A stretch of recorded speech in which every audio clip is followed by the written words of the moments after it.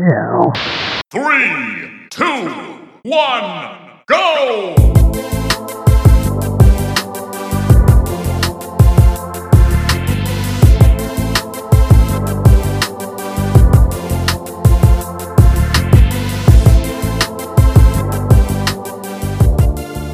This is episode 48 of the Cool Down Time podcast.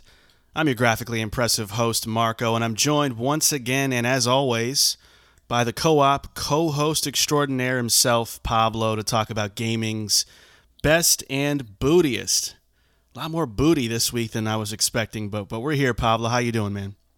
Well, Pablo316 just said I'm gonna whoop your ass. Why did it get so violent for no reason?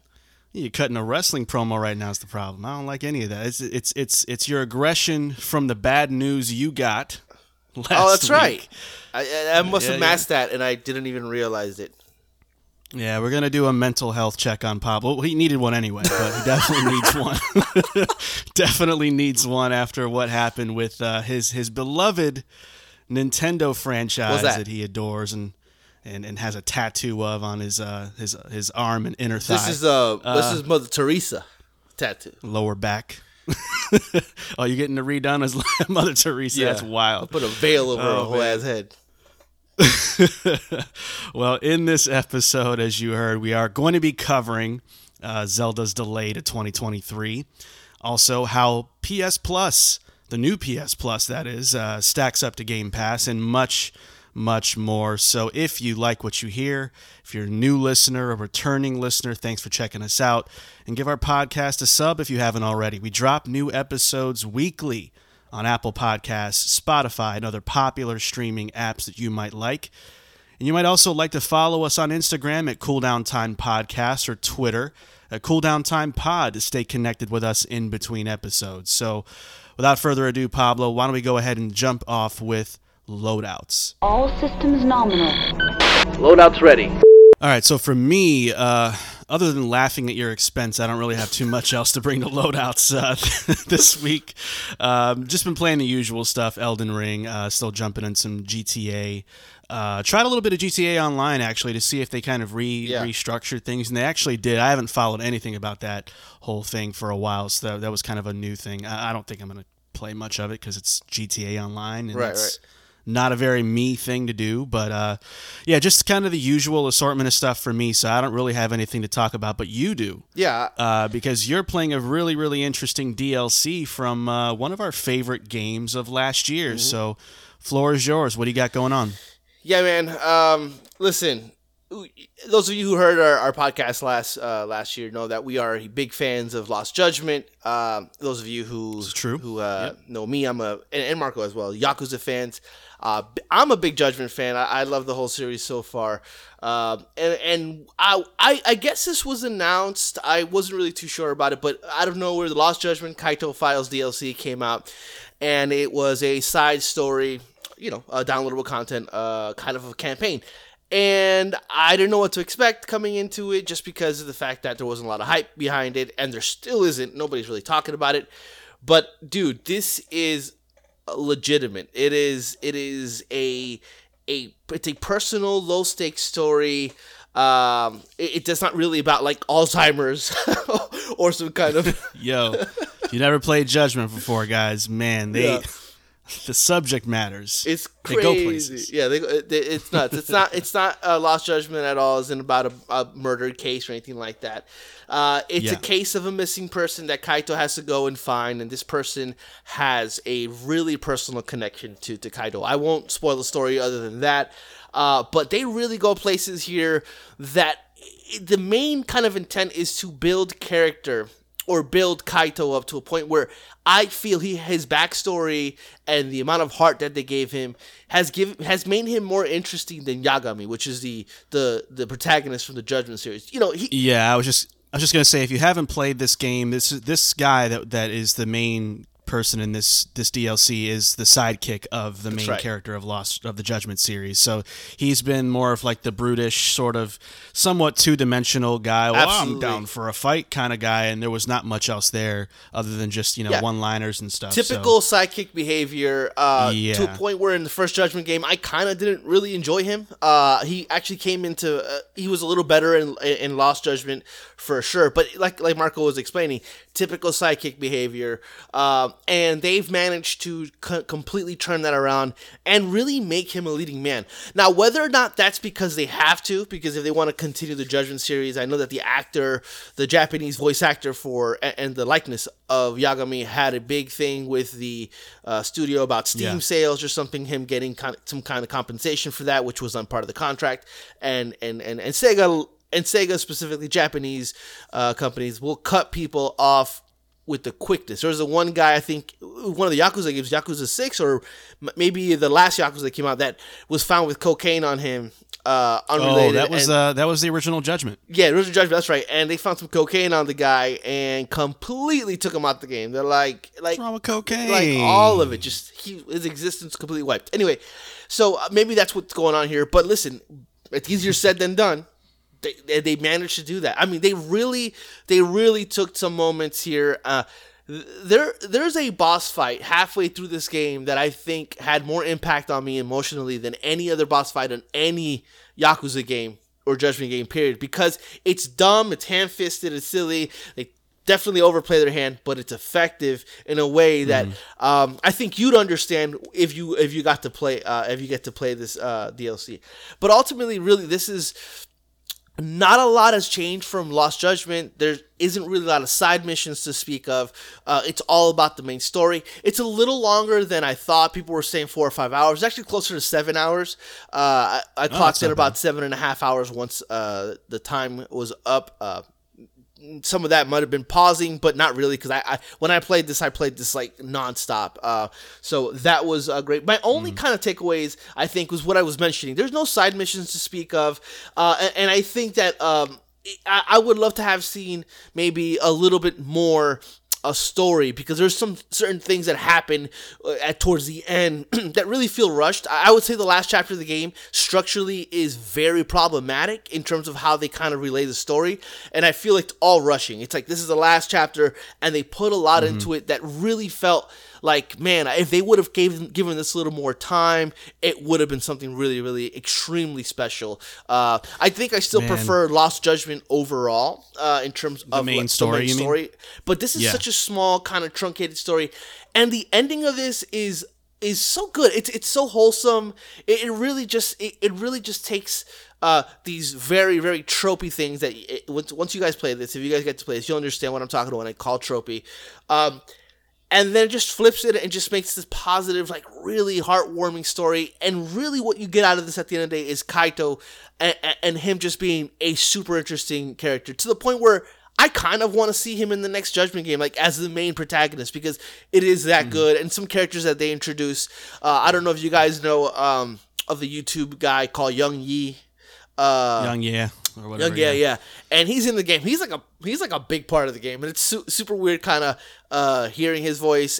But with that said, including his, even though it sounds just like him on YouTube, all the voice acting is great. The American voice acting, everything is fantastic. It just really is one hell of a surprise, and I am super happy I played it. I'm happy it exists. I hope we get more of it, or I don't think that's the case, but I hope we do. But yeah, I loved it. Do you have any questions in terms of it? No. I talked to you about some of the main stuff offline, about the length of it and everything, and just the price, the value proposition there. Yeah. And it sounds like it's probably worth a playthrough. I'm probably going to wait till it's on sale, though. Yeah, personally. I would say, in terms of value proposition, I think that obviously that's a question for individuals, like, what they think. But sure, yeah. I would say if we're just going to purely talk about the content of the game, the length of the game, and the price, I do feel that the price is a little high, because when you look at content wise as to what you expect from a Yakuza game, not a lot there. And they do a lot of rinse and repeat of like mechanics of Lost Judgment and even areas of Lost Judgment that they go back to just because that's available to them within that game mechanic or the world that they've already built for that game. So, you'll run into a lot of weird moments where they kind of shoehorn in a chase sequence or a kind of sneaking around sequence or a tailing sequence that sometimes go on a little long or don't go on long enough to kind of, why was this even part of a thing? There's a part in this game where I had to sneak through this hallway that took me 10 seconds. Why did I have to do that? Why couldn't it have just been another boss fight? Oh, and to close it all off, the boss fights in this game are really good. Like they're all memorable in their own way. The only thing is, I wish that they had a little more character development to kind of really get you into like the emotional gravitas that they're going for. But overall, man, it's one hell of an experience. Yeah, definitely a playthrough. I know you asked me if it's something you should just watch or play. 100% play it. I want you to play this. But yeah, I would probably wait for it to either go on sale or because a lot of the Yakuza games have been going on to Game Pass, maybe eventually it'll get there, or even it might be on sale via Game Pass, like a discount eventually. So yeah, check that out for sure. Big recommend for me. Sounds good. Yeah, I'll wait. It's $30 right now. Probably wait for it to go on sale. There's always some kind of DLC sale later in the year, so I'll just wait for that. I agree. That's good. And for what you pay for, what you'll get, you'll be really impressed. Cool. All right. So I know it's kind of a quick segment for loadouts this week, but that is going to do it for loadouts this week. So let's go ahead and jump right into our new segment of the show that we call Hit Points. For breaking news, rumors, and booty juice, it's time for Hit Points. All right. We are back. We're getting the giggles here because I've lost my all of my last brain cells. Yeah, that was all right. Crazy. We're back though. I'm trying to loosen Pablo up, trying to make him laugh, trying to make him smile because it's been a rough time if you're a Zelda fan, and I know my boy's been going through it since 2021. Really, even before that, man. Because you've been on the train of it. This game it might be close to done for a long time. So yeah. Nevertheless, here we go. The untitled sequel to 2017's Legend of Zelda: Breath of the Wild has been delayed to spring of 2023. The producer of the game has provided no direct explanation for the delay and only reiterated that the game would feature new encounters, gameplay elements, and more in this land and sky-based adventure. Given that this game was announced 3 years ago and still lacks an official name and specifics regarding the contents of this game, is there any cause for concern, or is this simply a delay to polish the game? Pablo, I want to go ahead and let you get your bars off about this. I'll jump in when you're done. Yeah, I don't think there's a cause for concern, but there is definitely a cause for frustration over the handling of this game. Delays in Zelda games, Nintendo, that goes hand in hand. I looked up all the history of all the Zelda games. They've pretty much all been delayed more than once. In some cases, 3 or 4 times. So in terms of concern, no, there's not really much to be concerned about when Nintendo is dealing with one of their main franchises, a Mario game or a Zelda game. And if there is a cause for concern, like with Metroid Prime 4, they'll just go ahead and hit the restart button with no problem. They're not gonna release a game that's going to be less than in terms of how they expect the game to be. But I think overall for me, the frustration just kind of lies in that, okay, cool, delaying the game to make it better, that's fine. I'm all for that, especially if it's Breath of the Wild, a sequel to Breath of the Wild. Obviously, we want the best that game can be. We want it when it releases, sure. But like Marco was saying, there's just not a lot there, and I would say it gets to a certain point where I'm questioning whether or not they had this game ironed out in terms of the ambition of the game when they first announced it 3 years ago. Was it going to be kind of like a side story thing? Did it evolve and grow into something else? Because it gets to a certain point where it's like, okay, maybe not knowing the title of the of the game is one thing, because the rumor was that it spoils a mechanic or story element that they yet have to reveal. Okay, fair enough. That's fine. Untitled, okay.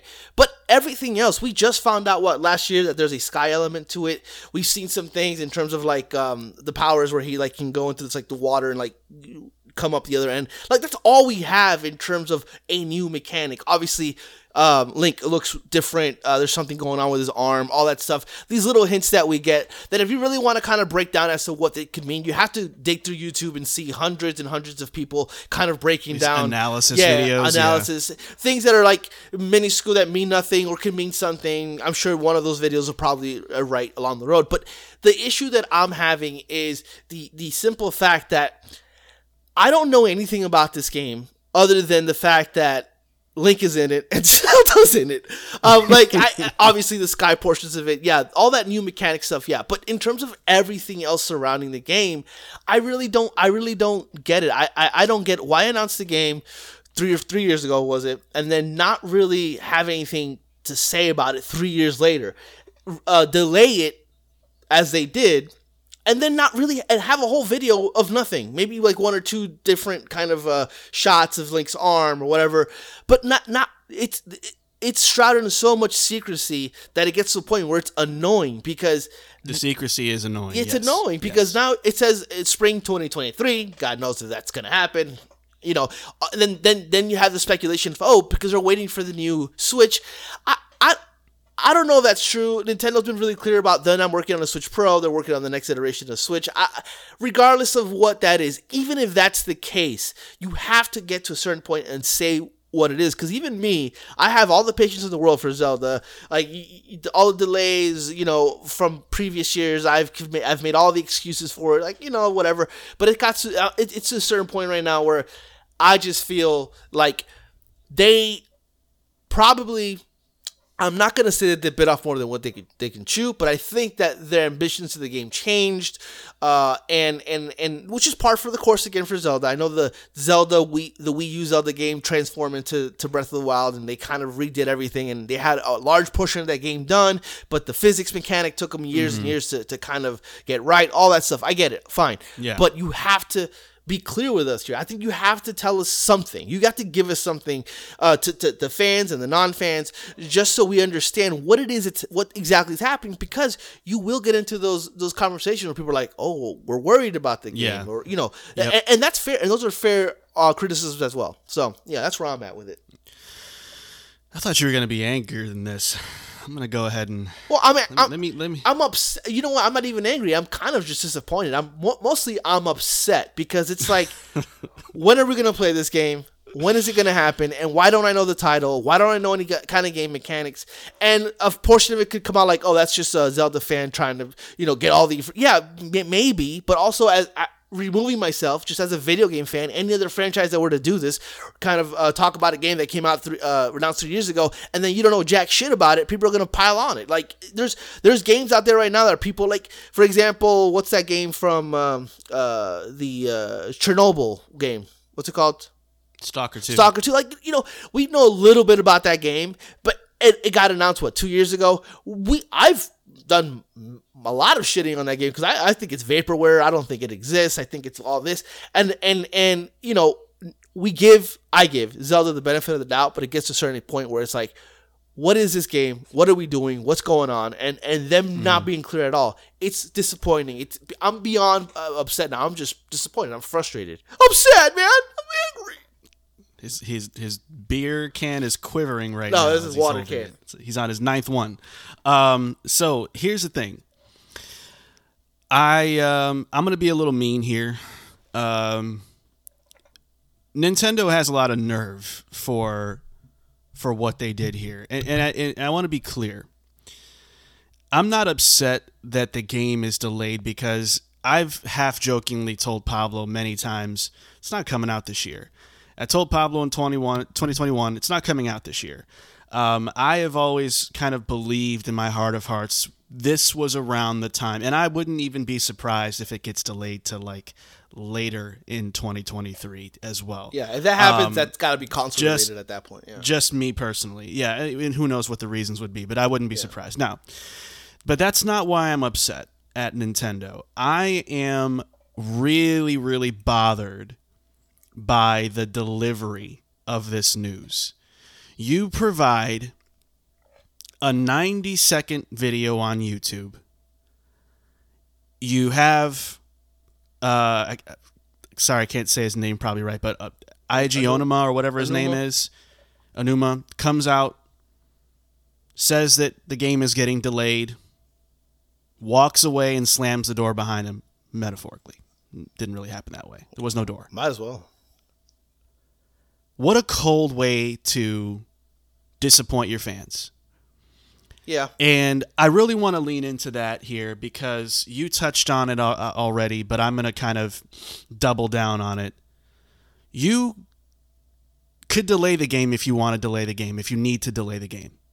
But to do that and then peace out without giving anybody anything, whether it's new information, the name of the game for Pete's sake, as some sort of apology, a new trailer, something to at least lift the veil.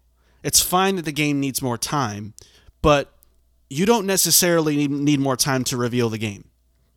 So I don't really care at this point whether the title of this game is directly intertwined with a gameplay element or the hook of the game, whatever it may be. Show it. It's time to see that.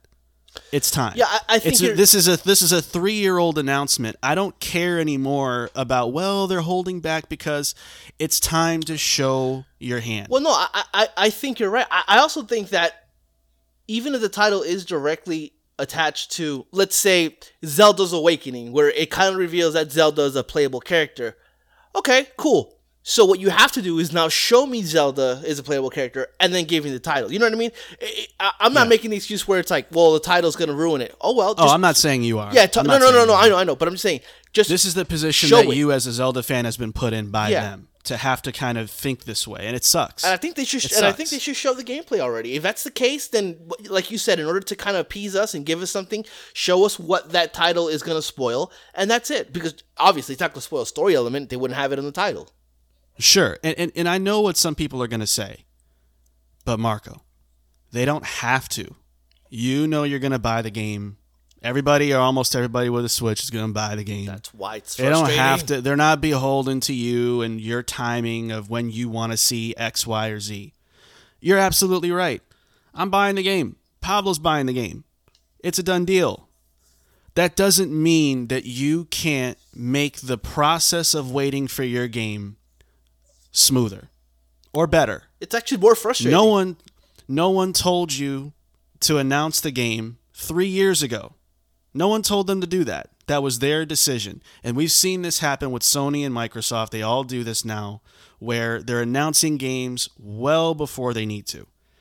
I've heard it's because they're kind of announcing games early as almost like a job posting to get people to come and want to work on a game, have it on their resume, and that's whatever. But you're still making that choice to do that, and you don't have a rollout as to why you're doing that. You don't have a strategy from announcement to release as to what you're going to do with how you're going to provide some type of slow drip or any kind of drip of content or information about your games. This is a problem that I'm noticing in the industry, and Nintendo is doing it in a big way. When this game comes out, it'll have been 6 years since Breath of the Wild came out. Yeah, that in and of itself is a long time. But they managed to make the wait between Breath of the Wild and when this game comes out excruciatingly annoying. And so for that, again, I don't care that the game needs more time, and I'm sure it's going to be great. I just think that the journey they are kind of making Zelda fans have to suffer through right now is just ridiculous. And I think that they're not going to take flack for it because it's going to be the take your time, king type of response. And that's what it's mainly been out there. But on our side here, this podcast, not so happy. The thing is what you said, what people are going to say. It's like, well, they don't have to do that. They're not beholden to you. You're going to buy the game. That's exactly why it's so frustrating, because they know that, and they're using that. They're taking advantage of the fact that people are going to buy this game regardless of what they say or do. Right. And that's what's frustrating, because I am a Zelda fan. I obviously love the games. So they're not doing right by me. and that's what's most frustrating, because of course I'm going to buy this game, and if it's bad, it's bad, and I'm going to buy the next one and the next one. Skyward Sword didn't stop me from buying Zelda games or being excited for them. So the fact that they know that, if specifically with the loyal fan base, that's not going anywhere, and the fact that they're doing it like the way they're doing it, it's very frustrating, because they are clearly taking advantage. They're not giving a slight fuck about the fan base, because they know they're going to sell millions and millions and millions of copies. It is a weird rollout all the way. I don't know what the hell they were thinking here. When Mario games are announced, they are announced months before they release. It's a weird approach. Which I would love to know the story behind this game, what exactly changed here. But yeah. Spice alert.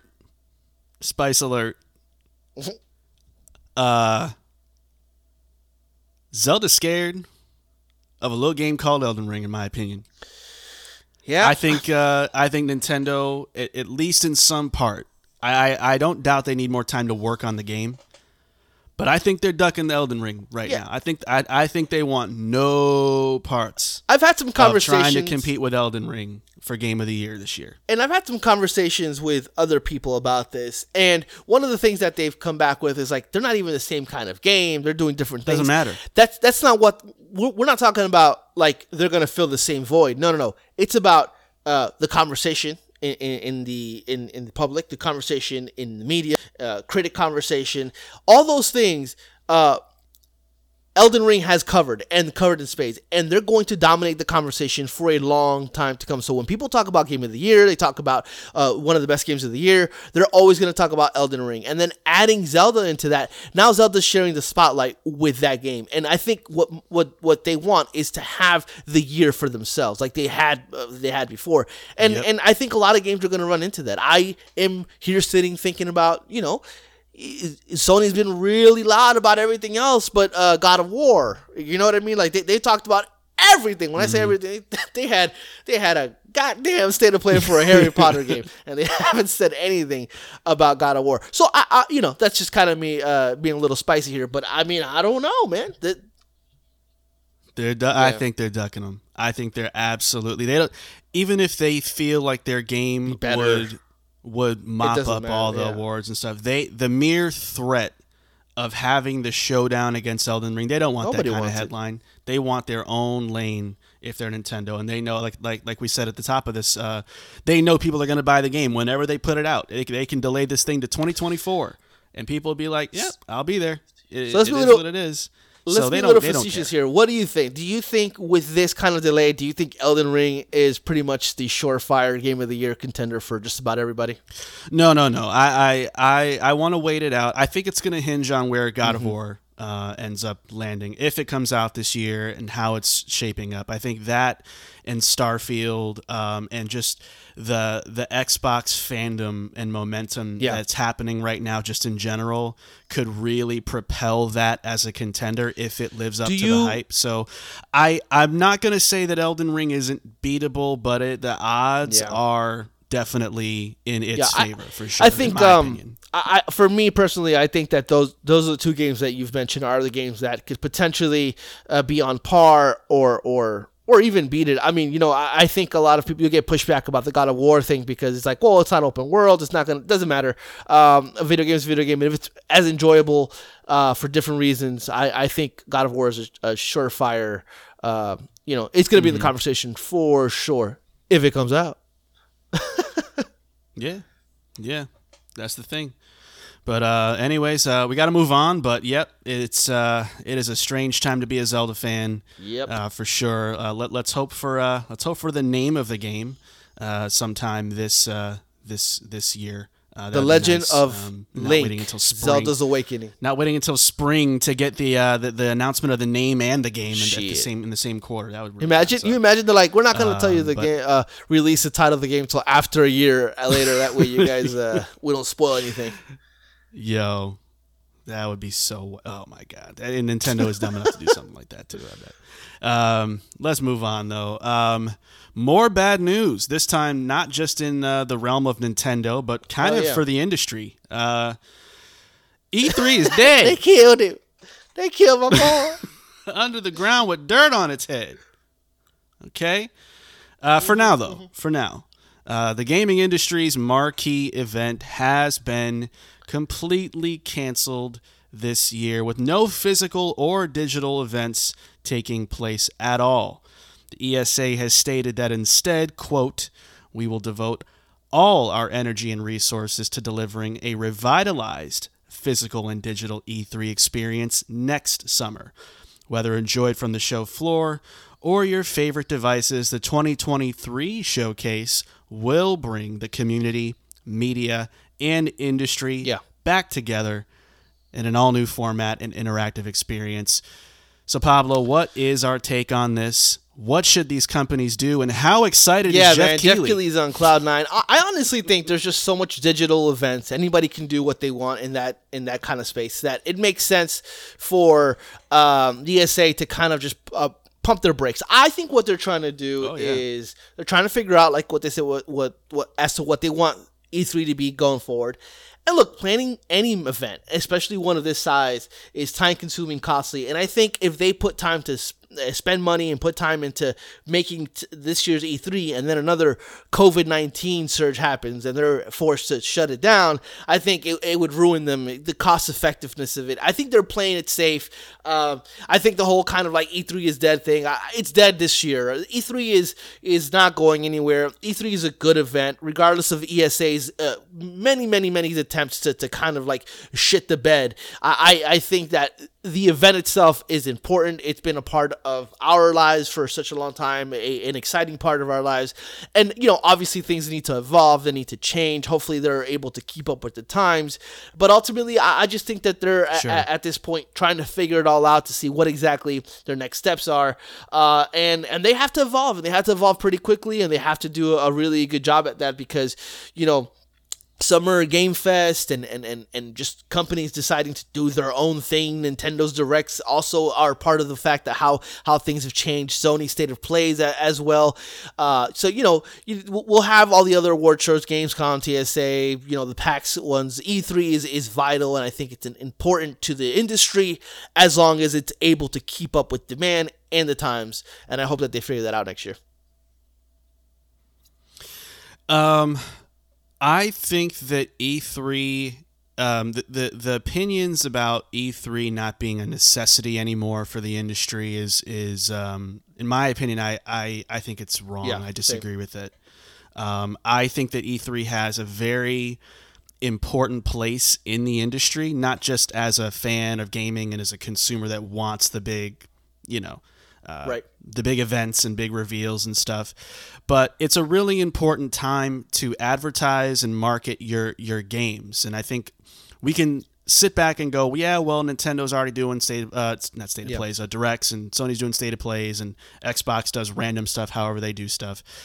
But that doesn't really account for third parties and publishers that need that platform to say what they're doing, to get some traction and some excitement around what they're working on.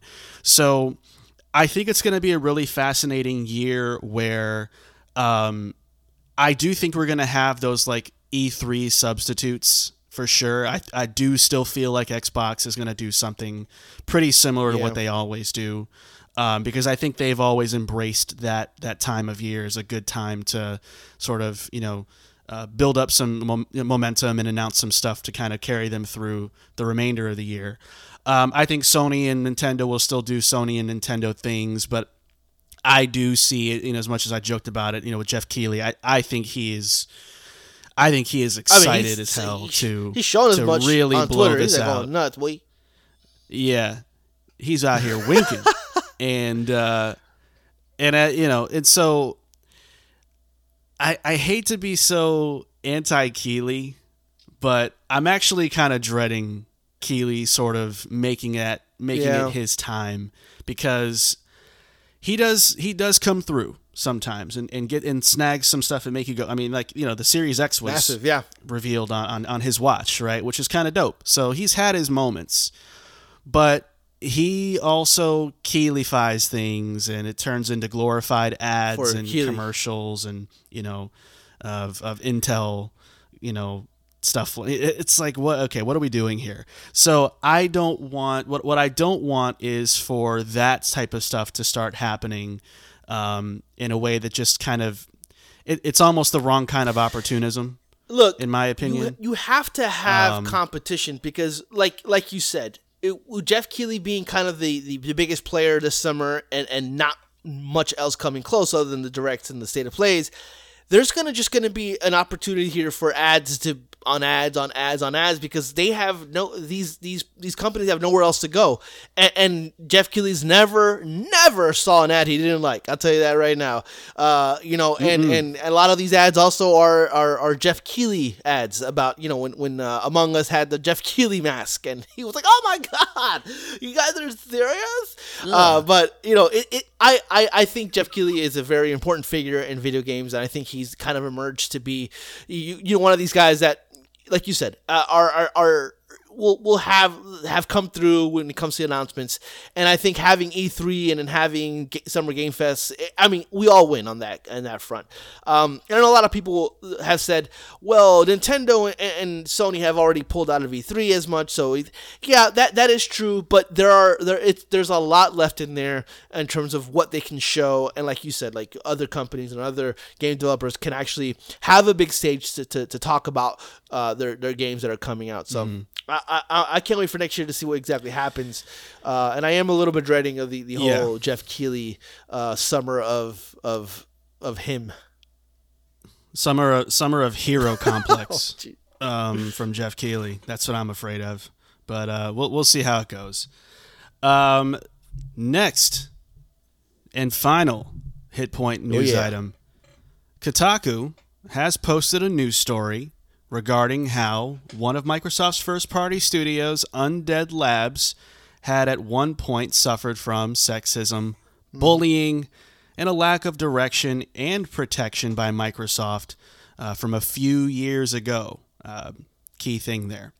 Current and former employees behind the State of Decay series described these issues as, quote, death by 1,000 cuts, end quote, and harbor blame towards Microsoft for not having been hands-on enough to ensure that the studio's work environment and output were in good standing after their acquisition in 2018. Considering that this was another story of another troubled first-party studio at Microsoft with both workplace culture and game development suffering, even though this is an old issue that has since been resolved with the studio, as we came to find out later on. What kind of impression is this giving us about Microsoft now that this has sort of been in the news a lot with kind of the issues with 343 happening development wise, the Perfect Dark fiasco, and now we're finding out another studio's kind of struggling. Another unrelated thing was we found out that Playground Games is kind of still trying to figure out how to make a third-person game right now, which is a little alarming for Fable. And now we have this news story. Again, old, but still it's here now. So let's it's relevant because it kind of just goes back to showing us how long this has been happening, where the whole autonomy to each studios is good for creative, but also it's not as good when it comes to the business side of it. And it looks like a lot of this stuff was happening over there, and that it felt like Undead Labs didn't really have anywhere to go. Like they were owned by the biggest corporation in the world with Microsoft, yet they didn't feel like Microsoft was there enough, their presence enough, or had like an open door policy to where they can actually go and talk about that kind of stuff. So I think that bleeds over perfectly to what's happening right now with all these studios. A lot of people are being left in the wind, and a lot of things like, okay, cool, we can do what we want here, but also we got no support, and yet we were purchased by it. So it's like this false sense of independence, but also knowing that you're not independent, but yet not having that help there at all. So it's an issue that is long standing here with Microsoft, and I think we found a little bit of the of the imperfection, as we're going to say, of the Phil Spencer era a little, where I think Phil Spencer is being a little bit too much of a good guy in that way, where it's like, we're going to let these studios do what they want, which is good, but also, like I've mentioned, is not the best way you want to go about it. You need that structure, especially if you're going to make these really good games. Like, one of the things that kind of like would compare it to, which is not the same, but it is a little bit, it's like Kevin Feige for the MCU.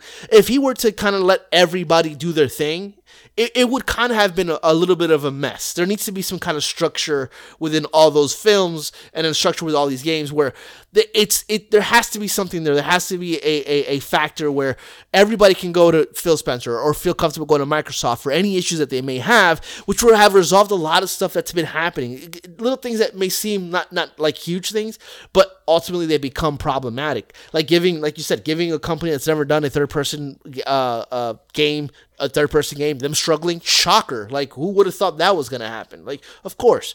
So there's an issue right now that I think Microsoft has been very, very, very, very slow to address and even talk about, that's concerning. Yeah. I totally agree. I think, the first thing on my notes is autonomy is failing. And yes, this is not a new situation that's currently happening right now. It's been resolved for all intents and purposes, but it's another example that this sort of business practice of autonomy it's great on paper. It's great to attract talent that doesn't want to be micromanaged or pushed around, but it doesn't quite solve every problem, and I think we're seeing it again here. I'll be honest, I'm a little put off by Microsoft right now. Just kind of holistically, I think that they have been sort of lifted up as like the savior of console gaming right now, and I think we'll touch on that in the next segment when we talk about Game Pass and PS Plus. And I'm not going to sit here and undermine all the good of Xbox and Microsoft, but this is getting a little absurd for me in a sense of just seeing another example. And I think the fact that this is an older story is actually part of why I'm more annoyed, because they were having these problems pre-acquisition overload, right, with Bethesda and Activision Blizzard. So they were already struggling with the pros and cons of autonomy before they added more to their plate. So you're dealing with sexism, bullying issues, and issues with like how to direct your game, and of course it's affecting State of Decay 3 because we have no idea where that game is either. Yep. Right. And now you have a team problem. And now if you're Phil Spencer, that's not the only issue that's hitting your desk. Now you've got this initiative problem. You've got, 343 figuring out at the time, of course, again, this is not current, but at the time figuring out how the hell to make a good Halo. And now you fast forward all this time later, and now you're buying studios to try to compensate for more autonomy issues. And you're only creating... like I said before, now you're stuck with autonomy because there's no way you can manage all these different. You can't spin these many plates by yourself. So I think first and foremost, I'm glad that this has seemingly been resolved for the studio and that there's a better work environment and work culture for these people. But you still don't have a game, and you're still living and dying by autonomy, and it hasn't really proved to be working in your favor all that well if you're Microsoft, in my personal opinion. So is it time to wave a red flag about Microsoft? I'm getting there. I'm not quite there yet. I feel like I'm one story away. If I hear one more thing, like we've heard Playground Games is struggling, 343 is struggling, the Initiative struggling. If I find out the Coalition is going through a hard time right now, if anybody's having a bad day at that office... You're going nuts. I'm going ham hock. But hopefully everybody that went through the rough time there is in a better space or in a better place. Yeah, it's a problem. Sure. So it's a whole problem. But now we're going to crack the biggest problem, air quotes, that gaming seems to have, which is talking about PS Plus. So we're going to go ahead and transition over to the main event of our show, which is the Checkpoint Chat. It's time for the Checkpoint Chat. All right, so if you've been living under a rock, you probably didn't know this, but Sony did a whole thing with their PlayStation Plus service. The rumors about there being a Project Spartacus proved as expected to be true, as Sony has merged PS Now and PS Plus to create a new three-tiered subscription service for the new PS Plus. The tiers are as follows. Essential is the base tier that offers the same service and price as the current PS Plus service. Extra is the one that adds on a selection of roughly 400 downloadable PS4 and PS5 games. And then Premium will add all of those things plus downloadable PS1, PS2, and PSP games, along with, unfortunately, streaming access to PS3 games and game trials. In an interview about the possibility of adding first-party games to the service day and date, Jim Ryan explained that it would not be feasible for PlayStation, stating, quote, "The level of investment that we need to make in our studios would not be possible. And we think the knock-on effect on the quality of the games we would make would not be something that gamers want." Yeah. So, there we are. That's what we got. So what we're going to do, now that we kind of have that there, is we're going to talk about kind of the pros and cons of this new PS Plus model based on this new information about the tiers and what Jim Ryan had to say. We'll talk about where we think PS Plus stacks up in terms of who it's good for and who it's not good for, consumer-wise. And then just kind of what the upsides and downsides are for this model for Sony. Then we'll switch over and talk about Game Pass and talk about their pros and cons, what kind of consumers that's good for or not good for, and the upsides and downsides as well, and then kind of see where we land at the very end. So Pablo, kind of based on what we outlined there about the new service, what Jim Ryan said, talk to me. What are the pros and cons, in your opinion, of this new PS Plus model based on everything we've heard? The pros are that it consolidates something into this one thing. No longer do you have to have a subscription for PS Now and also have your subscription for PS Plus. It consolidates those things into a pretty cool package at $14.99. You're right there with kind of what Game Pass Ultimate is in terms of your gold access or your PS Plus access, and then the fact that you have access to PS4 and PS5 games. I will say though, in terms of cons, it's still PS Now. It's still PS Now games. It's still PS Now. The assortment of games, the 400 games that are available, are still the games that are on the system now, which isn't great. And also, I think it'll be up to. I think it's going up to 700. I believe from what I saw. Which is fine. It's cool to have a place to go and download those games. That's great. I would say though that the one of the cons that I see here is that the premium at $17.99. I think it's going to be a hard sell for some because of the fact, just a simple comparison of, well, $14.99 I get to play Starfield, day one, or a day one kind of game like that. That simple kind of take, it's going to be a hard sell for some. But ultimately, if you're if you're a fan of PS1, PS2, even PS3 games, this is a really good deal for you. I think one of the things that PlayStation has going for it is the fact that Pablo, you're not allowed to say it's a good deal. You're not allowed to say it's a good deal in any context. Right. You got to follow the echo chambers. My bad. This is terrible. They can't compete. There's no Game Pass killer. And look, and let's be real. It's not a Game Pass killer. Sony can't compete with Game Pass. No. And Jim Ryan just told you that. Like, the simple fact that people are either going one way or the other, they try to kill. They're not trying to compete with Game Pass here. They're not trying to kill Game Pass. They're trying to simply have their own kind of system in place where you can go to one place and get all these games. one thing that Jim Ryan has said that is very telling here, and people should understand, is Jim Ryan does not believe that the future of video games are subscriptions. He thinks it's their live service games. So he is focused on that. And so with that, you have to fall in line. If that's the kind of path you want, then that's where you have to ride with Sony. It's not that hard of a choice, really, when you think about it. Like, if that's what you like, then that's what you do. And one of the things that Sony has that Xbox doesn't have is history. And, the fact that you can go back to PS1, PS2 games, that's huge. That's massive.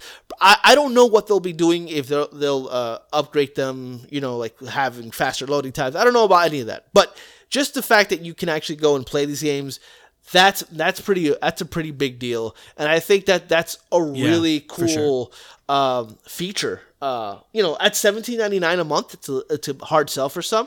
But ultimately, I think that Sony, knowing that they can't compete with Xbox Game Pass, that they've doubled down on the right stuff, in my opinion.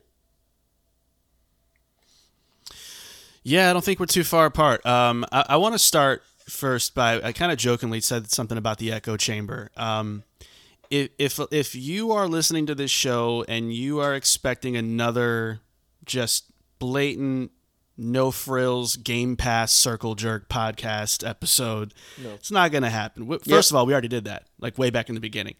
We sung this service's praises, but we are going to be we're going to call it down the middle. So, we're not going to fall for kind of the narrative that's out there right now and just blindly, PS Plus bad, Sony's on their last legs, Game Pass is king.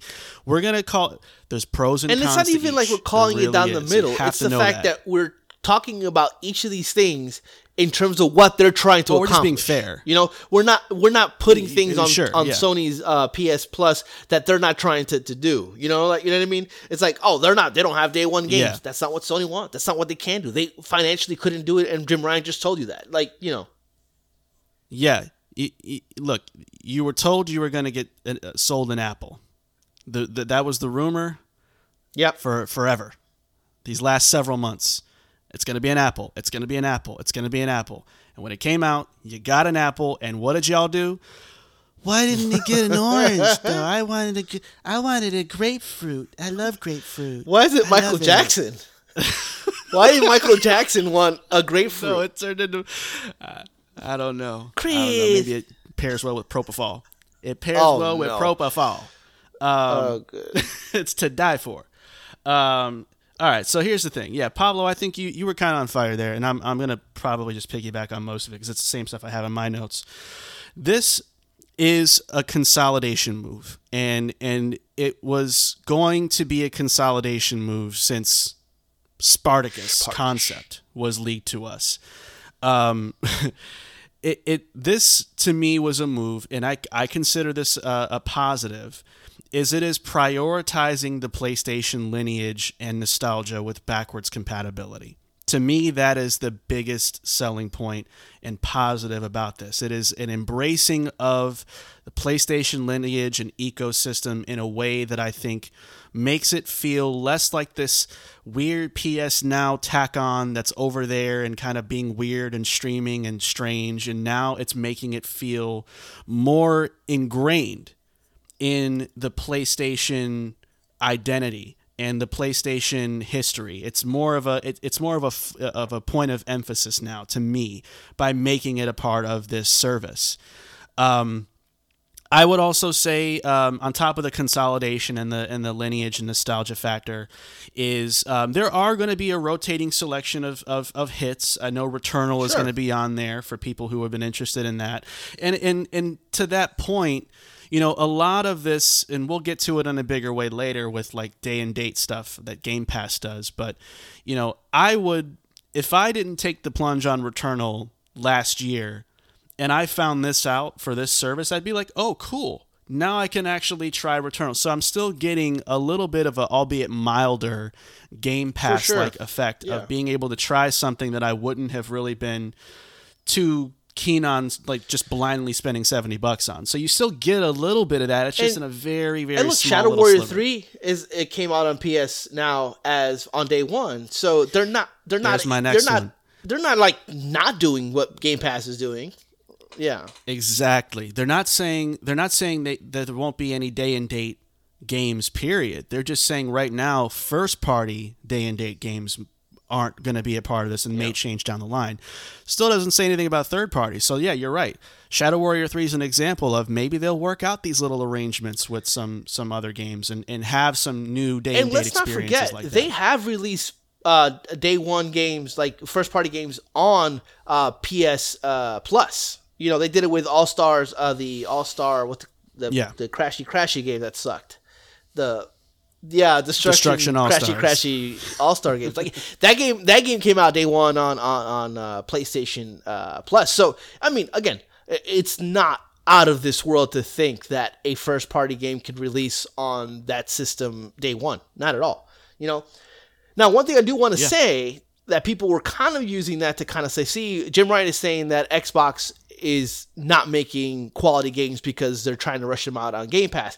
I don't think that's exactly what Jim Ryan was saying. All he was saying is that Sony can't do that because we're not Microsoft. We don't have that the money to do that, and that makes total sense. Because at first, when he said that, I was kind of like, ooh, I don't like. But Marco kind of talked about it's like that makes a lot of sense. He's saying simple. If we want day one games on here, that means that we have to do a certain amount of development stuff that we don't like to do in order to push these games out quick and have a lot of them. Otherwise, if we base our service on day one stuff, we're going to be in big trouble. And that makes a lot of sense, you know? Yeah.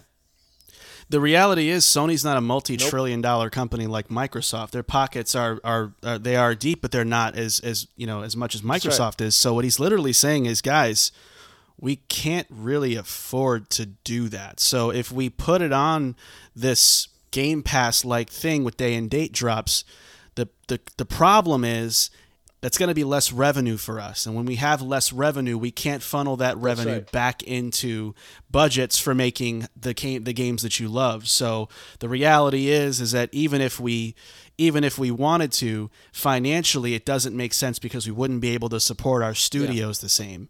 So that's what he's trying to say. It's not like, oh, there's the Game Pass quality games because they just kind of phone those in and put them out there for cheap. This is not great value brand type of insult he's making against Xbox. He's just saying, look, we can't do that. We can't do that, and we kind of don't have to. That's the other big thing about that. And we'll get into that in a bit. We'll get into that in a second too. My only cons. I will still say the day and date drops would have been great. I'm not going to sit here and pretend like it was it wouldn't have been cool. So I will say that as a downside. I'll also say that just top level, it's not a sexy service. It's not an exciting new thing that's going to really like reinvigorate a lot of people. I just think it was a smart move to kind of conjoin PS Now and PS Plus in a way that kind of makes more sense in an organized fashion. But that's all I have for pros and cons. I will say one kind of con that I had here is it's not a conflicting kind of like ethos, but in that new console, new stuff, and we're pushing old games as our main kind of like thing. It just how it looks is a little bit. Oh, okay. I mean, it's like you said. It's not sexy. It's not like, oh, this is gonna be like what we do now. Like it's not. It's a subscription service for certain people, for sure. Right. So with that being said, when we think about these pros and cons, Pablo, when we think about what kind of consumer is this good for, and what kind of consumer is this maybe not for at all? I think this is a great thing for a Marco. Marco, who's grown up on PlayStation 1, PlayStation 2 games, and, has the ability to go back and hopefully play some of those games that he either... It's for the nostalgic, retro-minded, long-time PS gamer. And I'm not one of those, but I could be talked into the service if Metal Gear Solid for PS1 is on here. You know what I mean? Like these little things are out there, like these really cool games that I either missed playing or did play and just kind of want to revisit. But it is definitely for a certain kind of person, and that is more than okay. But with that, I'm with you. Yeah. But I said also the fact that it has, sure. PS5 and PS4 games is interesting. It's good, and they're gonna add more games, and that'd be awesome to go in there and maybe play a game that I might have missed or something within the last few years. All that stuff is great. Now, one thing that we didn't mention at all as a con is PlayStation 3 still streaming games. Yeah. Oh, sorry. Yeah. I forgot to say that. That's kind of that. That's. But I'm sorry.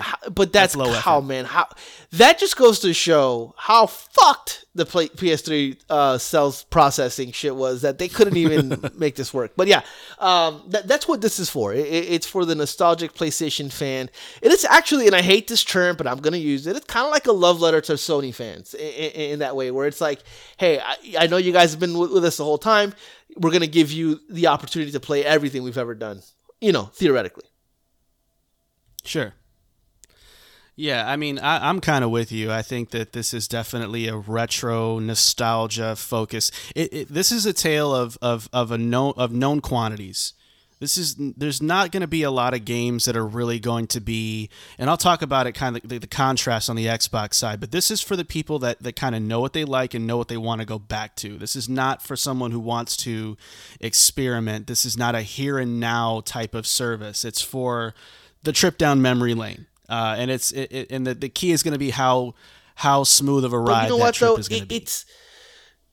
It's not really like they're carving out a path based on what they can and cannot do. It's simple. If Xbox had the history, they would be doing the same thing. Look at Nintendo. Nintendo's service is based on nostalgia, period. Virtual console, Sony's just taking advantage of what they can, and they're being really smart about it. Because even if Xbox could, they would. I mean, they have all the Xbox original games on there, so if they could, they would. If they can't, and that's the thing that Sony has over Xbox. That I think is really cool and really smart of them to double down on. Yeah. Now, here's an interesting one that I would say answers this question of what consumer is this for. And this doesn't get talked about enough, Pablo, but I'm going to go there. It's not super controversial, but this is for people who still prefer to buy physical or digital first-party games straight out. More so, I would almost lean more towards focusing on the physical copy thing, because there's a lot of people, and PlayStation is kind of known for having a user base that still largely prefers physical copies. So one of the things that has come out is that I believe that the percentage is almost 90% of gamers are more digital now than physical. However, sales data has shown that on the PlayStation side, physical games still account for 51% of all purchases for video games. A bunch of stubborn motherfuckers. That's a lot, though. Whether you're with that, I mean, I'm a digital gamer all the way. I've been for a while, but that's a really, really telling thing. So, if you're one of those people who like to collect, like to have their hard copy of a game, that's just how you roll, it's what you do, this might be maybe not the big deal you need it to be. And so you don't really, if you're that person, you might not necessarily care that these games aren't dropping day and date on the service, because you still want to buy the physical copy anyway. And it doesn't get talked about a lot because people just have a hard time fathoming that people really are that way. But those people are out here, man. GameStop still has customers. And the thing with that is, if you're a Sony fan, and let's be real, if you're a Sony fan based on the software and the IP they have, this is what you got. So, this is, if you wanted a Game Pass kind of thing, then go buy Xbox. And it is what it is at this point. Now, if you love your PlayStation because of the fact that you love the DualSense and you love the DualShock and you love Uncharted and love all those games, then this is what you got, and this is what you have to contend with. It is what it is at that point. So, the whole conversation of the conversation we're having is Sony is doing the best they can with what they can do, and that's super important. And like you said, 51% of people are still buying physical copies, and so that's going to ease their decisions in terms of what they need to do. And yeah. Exactly. If you're Sony and you're seeing that percentage is still largely physical copies, you're not thinking to yourself, man, we really need to get a Game Pass killer out there, because you're seeing people are still buying your games full price, not just digitally, but physically as well. So why would you leave $70 of money on the table? If you're Sony, it's not a smart business move. I'm sorry. They can only be so consumer focused. They have to make money, guys, or else there is no PlayStation. To call it as it is, Sony and Nintendo, they're the real tastemakers here in terms of the industry. Yeah. And so they like Marco mentioned before early on in this segment, is that they don't need to. Sony doesn't need to do anything. They don't need. And then the keyword here is need. Xbox and Game Pass, they needed that. They needed that thing to kind of set them apart and kind of put them in the race of the console wars, if you want to call them that. But it's worked for Xbox. There's a report that said that Xbox in the next 5 years is going to take a larger chunk of the percentage in terms of home consoles, which is great. That worked. This is not going to change Sony's lead in that department, or the fact that they are the actual tastemakers when it comes to home consoles. And it is what it is. Yeah. You. Sir, thank you, sir. Because that's the narrative that I'm tired of hearing. I've heard podcasts that have been saying, man, Sony's got to get in where they can fit. Like, they've got to do it now, or they're in trouble, or there won't be a PlayStation 6. There won't be, because they have to now. Xbox has set the bar, and they have no choice but to do. No, they have a lot of choices. You guys, and look, I'm guilty of that. I think I'm on record on one of these shows saying that Sony needs a Game Pass to compete, and that's because of how novel and how incredible and how great Game Pass comes across in terms of like day one stuff. But ultimately, when you look at the numbers, and when you look at kind of what is happening in the industry, the Game Pass came out of necessity, and Sony is not there. I mean, maybe in the future they might need to do something a little more aggressive, maybe, I don't know. But looking at the numbers and what the future is showing and kind of like the trends, Sony doesn't need to do a Game Pass killer or a Game Pass competitor. You don't call 911 because you think there might be a fire. You call when there's smoke. You call when there's fire. Right now, I mean, even with Horizon Forbidden West, I'm looking at another article. 49% of those sales in the UK, at least. So we got to think global too. It's not just about what's happening stateside.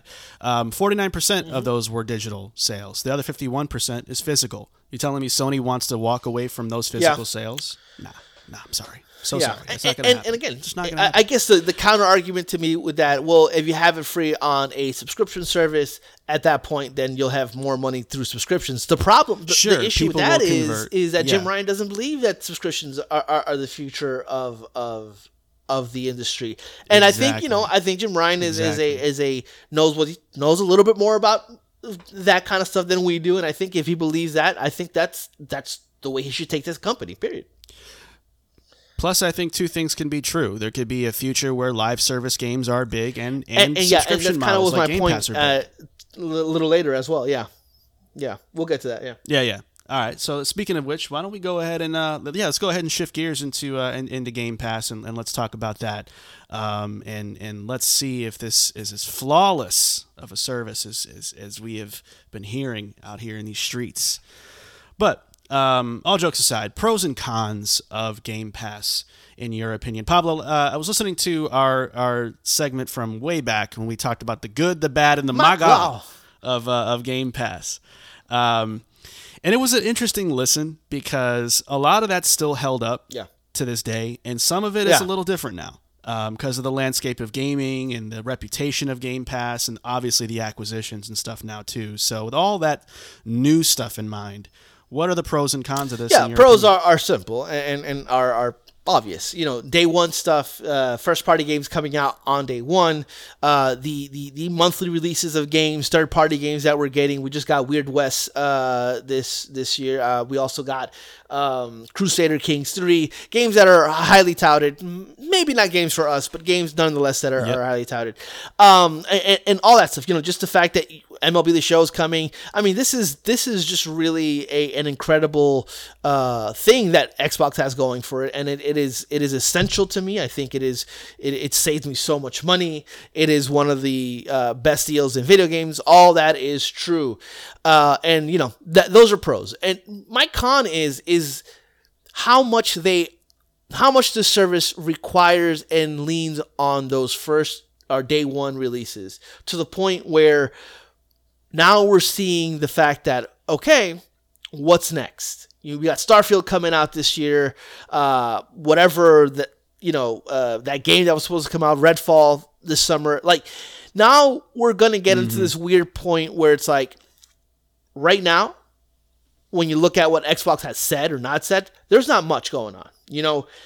I just mentioned Crusader Kings 3 and I just mentioned Weird West. Those are really cool games, but they're not the games that people are wanting, and that's the thing where it's like, let's throw a lot of stuff onto the service, and it kind of masks the issue where there's a lot of stuff here that's being thrown onto the service that is not for a lot of people. I cannot wait to agree with you. It is so much, and I'm not going to say vaporware because a lot of stuff is cool stuff. It's not vaporware, but it's a little fluffy. Exactly, they're fluffing the numbers. They're hyping up games that should have no business being hyped up, and it's one of. Shredders is absolutely awful. I hate that game, and it's like it got touted as like, oh, like this is a really fun kind of game. Maybe the next 1080 snowboarding. No, none of that. So there's this weird gap when the going is good. Oh, it's good. But when it's bad, like it is right now, let's think about it. Let's think about the next first party game that's coming out. I don't know. Redfall is coming out this summer. We don't know what the hell this game is. Nobody's talking about. Starfield is the only thing coming. And yes, you can be excited about the promise of Gears 6. You can be excited about the promise about Fable, of whatever Halo has down the pike, of whatever Bethesda has with Elder Scrolls. All that stuff, of course, be excited for that. But that is so far off from when that's going to actually happen. What are we looking forward to day to day? Tomorrow, they don't have the history of Sony to lean on at all, and they've already kind of told you what the service is, to the point where now they'll have to probably most likely lean on third-party releases as their kind of stalwarts in terms of this is what we have for 2022, which is fine. The problem with that is I wonder what they're making off of that, because I've read a report saying that in order for them to have gotten Guardians of the Galaxy, they paid an arm and a leg for that. Like, they paid a lot of money for that. I'm not sure if they were if they got their money back off of that. Whatever the case may be, there's a lot of stuff being released onto the system that is kind of questionable, and even to a point where it's like I almost don't want them to release anything if it means that we'll get something good down the line in terms of like save your money and get me something good.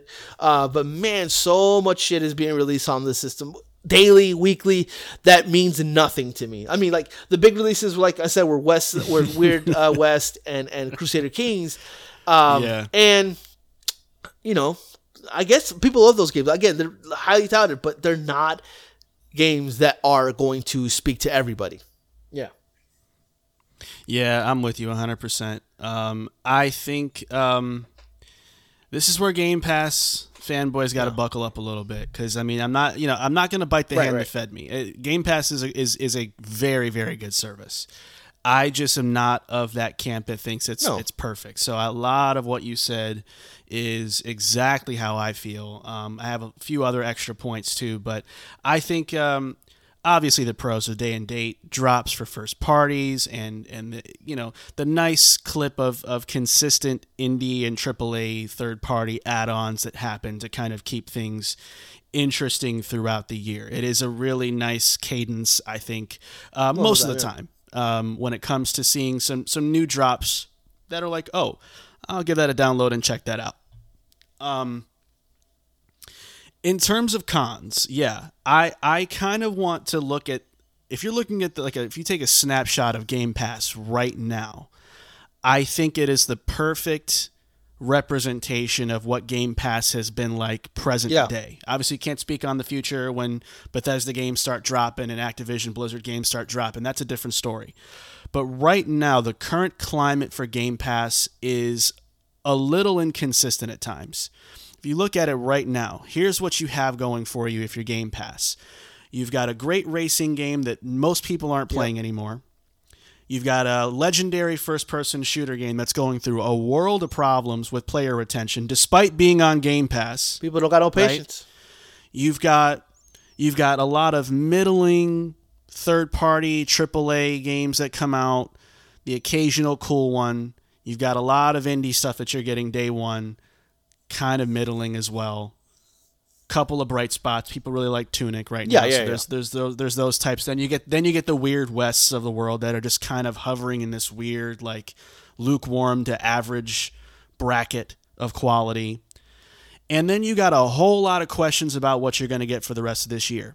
So now you got a subscription that you're paying monthly. And right now, like Pablo said, when is the next big day and date first party drop coming exactly? All we really know is we're getting Starfield. Yeah. Great. What about between now and then? You know? So, yes, there will probably be third-party games that they're going to snag and put on Game Pass to kind of keep things fresh and keep the value proposition somewhere.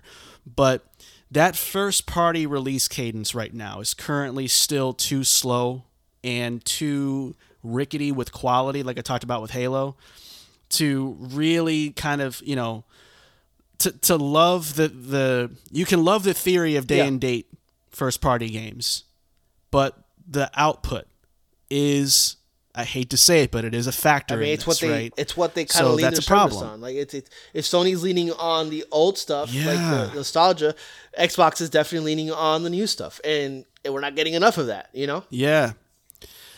And on the third party front, I'm sorry, but sometimes they don't always pick them well. We've talked about it in previous The Ascent and Outrider. You know, like some people do kind of dig those games, but like Weird West, stuff like that is just not really that exciting. And a lot of those games end up being kind of mediocre. So it's a little tricky sometimes with, I think, the way they pick those. Those games. You know, I've seen that argument being made on social media as well. As like, okay, so what first party games is Sony going to have this year on their?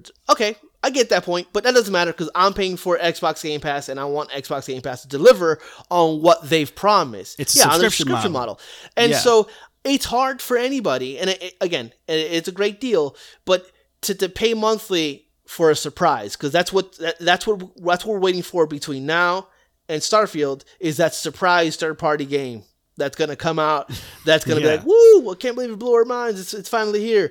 That's what we're waiting for. That's what the subscription model has become, is just wait and see until we decide to pay a lot of money to get a really cool game for you guys. Look, free games. There's no denying. A couple of years ago, you would have told me and Marco, "Hey, there's going to be basically a Netflix for video games. You pay one monthly and you get all these free games." That is still dope. That is still dope as shit. I love that. Of course. Shit. No question. You have when you have a business model and a subscription model that you're selling to us, I'm going to hold you to that. And right now, I can see the holes in the marketing, in the everything you're saying and everything I'm seeing. That's not congealing. There's something there that's off right now. And a lot that goes back to what we talked about in the earlier segment about the fact that there's troubles right now in Microsoft first party world. So hopefully they get those fixed. Hopefully they iron out all those problems, and in the future this will be fine. 100%. But it's only been a couple of years, and they're already kind of struggling to keep that model going.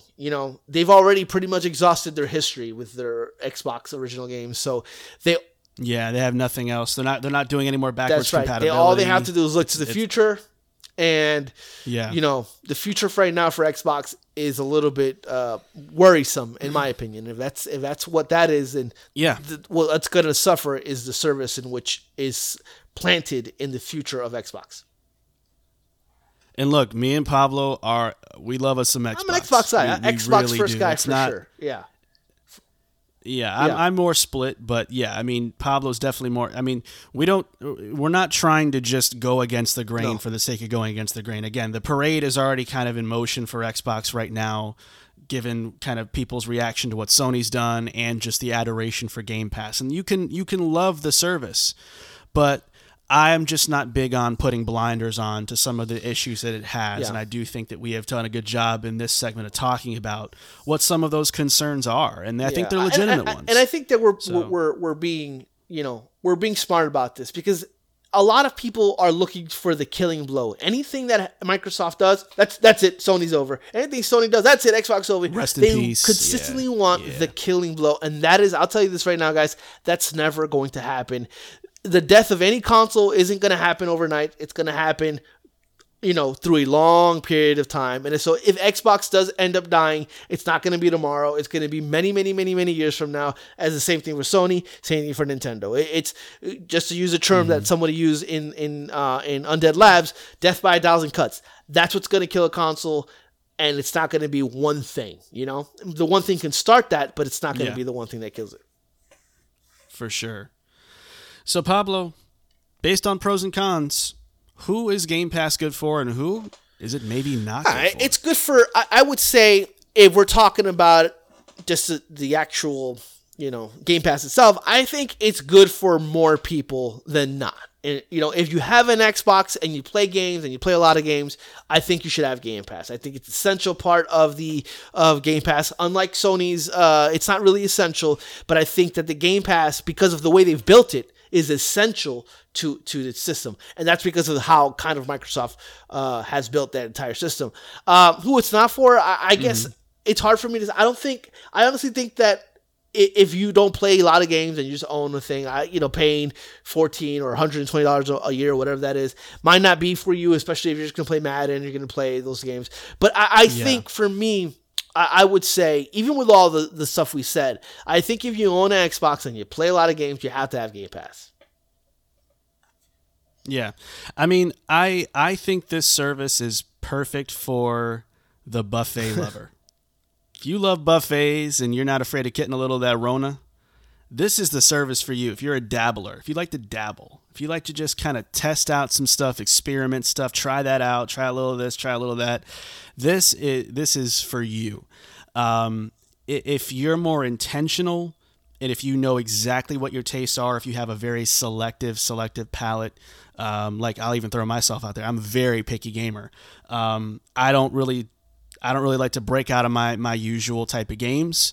It might not necessarily be for you because you're not maybe looking to experiment around and try all these new weird games. It's cool that you have access to them, but you might not be as excited about trying some weird top-down isometric game that isn't anything like what you typically play. It's just nice that it's there. The thing with that is that the price point comes back into play where it's like, if one of the games you want to play is on there and it's $60, why not just pay the $15 for the month and have access to it? So, yeah.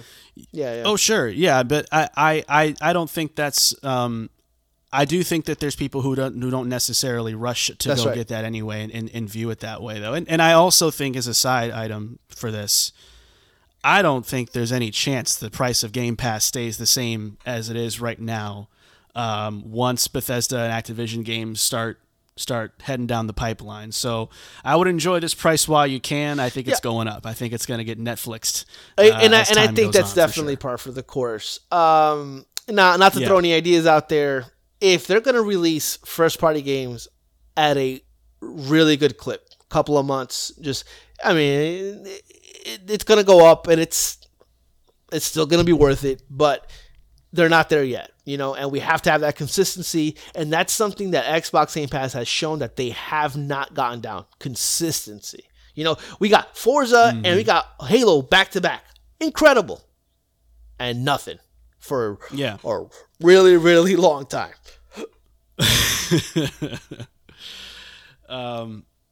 You know what else, though? I think this is also not for somebody who is a big day one buyer because of what you talked about earlier.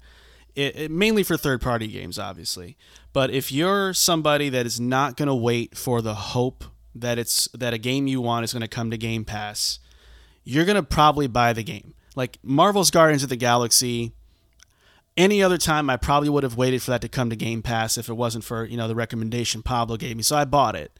And there's a lot of third-party games, like let's just throw one out there, the new Saints Row that's coming out later this year. I don't think I'm waiting for the faint chance that it might be on Game Pass. I don't want to roll the dice like that and then just kind of be sitting around twiddling my thumbs hoping that Microsoft miraculously puts the game that I want to play on Game Pass on Game Pass. I know that they've done a pretty decent job of finding the right games like that sometimes, but I don't want to wait. Nice to be over. I had to. I'm sorry, but I'm not that guy. So if I have the means and the money to get a game early or on day one instead of waiting for Game Pass to put it on there for me, then that's what I'll do. So I personally don't get a lot of that benefit out of Game Pass like somebody else would who might be a little bit more patient for third-party games to come to Game Pass than I am. So I would throw that out there as a potential factor as well if I'm thinking about who this could or could not be good for. Because I'd be buying games. So I'm going to kind of merge these last two ones, Pablo. Thinking about all these factors we've discussed, you think about, is Game Pass truly unbeatable? Does PS Plus really stack up in comparison? And who's winning the battle, or who's going to win the war? Like, kind of, where do all the chips land? Do you think in this sense? And let's kind of take the question on just surface. Is Game Pass unbeatable? Yes. Nobody can beat Game Pass. Does Sony want to beat Game Pass? No. Is Sony trying to make something to beat? No, it's not. It's I think going right back to your fruit analogy, I think it is apples and oranges to what they're trying to accomplish. You pay monthly, sure.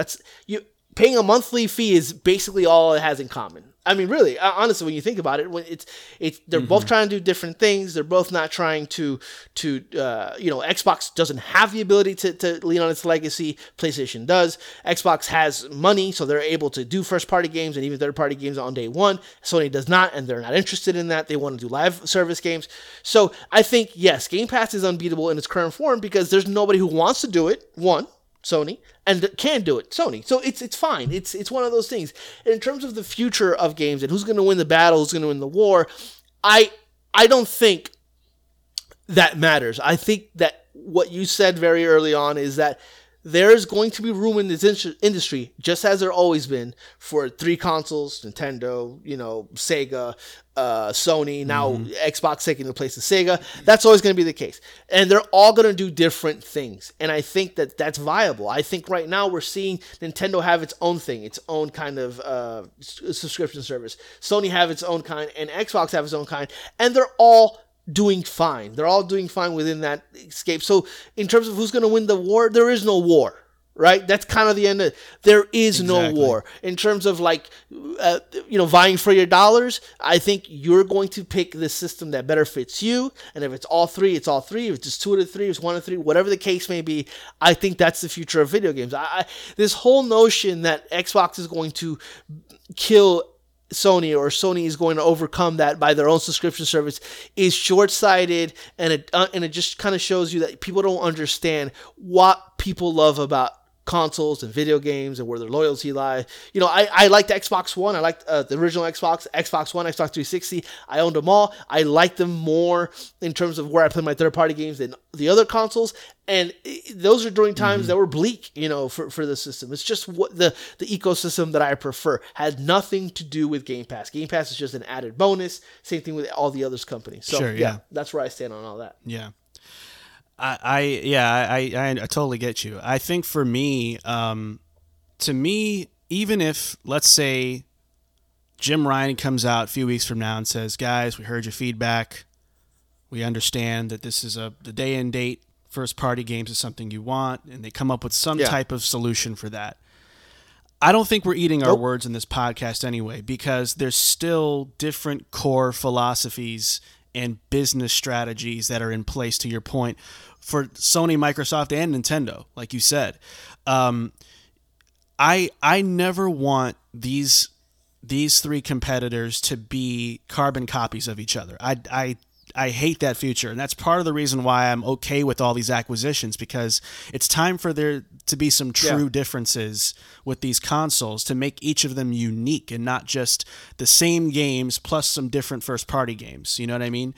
And I think that this strategy for Sony might not be the most again, the sexiest strategy in the world, but it's a business strategy. It's not a fan strategy, and that's a very, very important distinction to make. They know they have fans. They've been around for longer than Xbox. They know they've got people.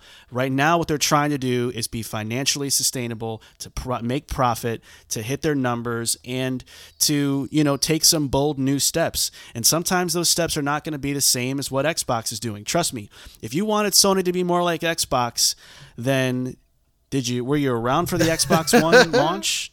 You would not want that at all. Yeah. So you shouldn't want the why can't you be more like, because these console manufacturers go from being the hero to the villain to the hero to the villain every console cycle. It's always a rotating. Yeah, Nintendo's probably the only one that's a constant. But in terms of that, like PlayStation 3, Xbox 360, PlayStation 4, Xbox One, and now we're in this like kind of in between. Yeah, the roles always reverse. Yeah. So you're right about the who's winning the battle, who's winning the war. It was kind of a setup question because like Pablo said, there is no war. It's not about that. It is each of these three companies finding their own respective lanes, and it's doing fine for them right now. And I think a lot of this noise is coming from people who, kind of like us, have the means of having all three consoles. And you can sort of pick and choose which one you want to stick with the most. But if you're a person that can only choose one console and you pick PlayStation, and you don't have a lot of the things that Xbox has, but they don't have a lot of the things that you have either on your console. So you made your choice, so you get what you pay for, and that comes with good and bad and everything else in between. I feel like a lot of this noise about this battle, this versus, is from people who can sort of pick and choose. I would say that I think that the noise from that even comes from people who want all three consoles and can't have them, and so they kind of make that argument. I think people who are content with just their Sony console because that's all they want. I don't think they're making any noise. I think they're like, this is what I want. I like God of War. I like this. But I think people who have an Xbox, who want a Sony PlayStation or a Nintendo Switch are like, fuck those things because I can't have them. Nobody can type of thing. Yeah. Yeah. I got a couple of friends that are just devout PlayStation gamers. They're just like, no. I mean, one of my closer friends gave away his Xbox one day, for just out of nowhere. He's like, I don't really have this anymore. I have a coworker who has PlayStation 5. He's a huge PlayStation fan. Doesn't care anything about Xbox. That's cool. Like there's nothing piques his interest about Xbox, and he's out here like Xbox sucks, Nintendo sucks. It's just I like my Sony PlayStation. That's kind of where I'm at. You can like what you like without like tearing down the other thing. You just it's different strokes for different folks, man. So. It is what it is, but I think the upside is obviously bright for Microsoft with Game Pass. I think it'll just be a matter of how profitable will it remain, and how will they handle the consistency of games and all their acquisitions in the process. But it's going to be a unique thing to watch for sure. So in the meantime, I think that is just about going to do it for this week's show. I hope you enjoyed this. I know we were a little against the grain with what you're hearing out there, but hopefully you liked it. Until next time, be sure to give our podcast a sub if you enjoyed these different takes. And don't forget to follow us on IG at Cool Down Time Podcast or Twitter at Cool Down Time Pod so that we'll always be in your FOV. Thanks for tuning in, and we'll see you next week. Make me feel good.